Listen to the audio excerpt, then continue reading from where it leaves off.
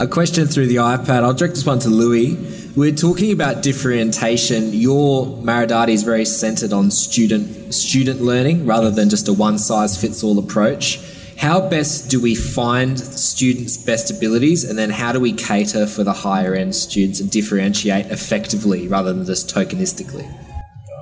I mean, to answer within 1 minute is almost impossible. So, firstly, I'm a Gonski fan who talks about individualised tailored learning, which is what we're on about.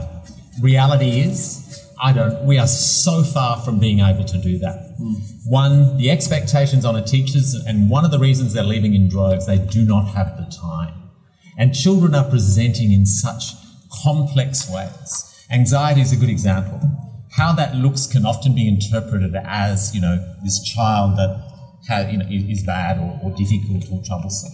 So I think we've got a long way to go to be able to support that. And I think that's one dimension. So we're talking about, how does this child present, if you like.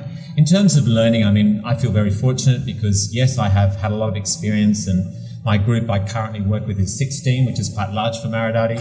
But at the same time, I'm working with, I work in a team. Everything is shared. I think we have 4 or 5 adults as part of that team.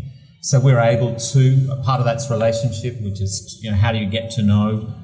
Interests, fascinations are really, we think a lot of people, a lot of education systems are more interested in what children can't do. We start with what they can do. So what they're interested in, what they're fascinated, get to know them, connection again, what drives them. At the same time, we talk about connection. I think that's the key in terms of getting under their skin, which is trying to work out how they tick. The other thing, we have open conversations about what I'm good at and what I suck at.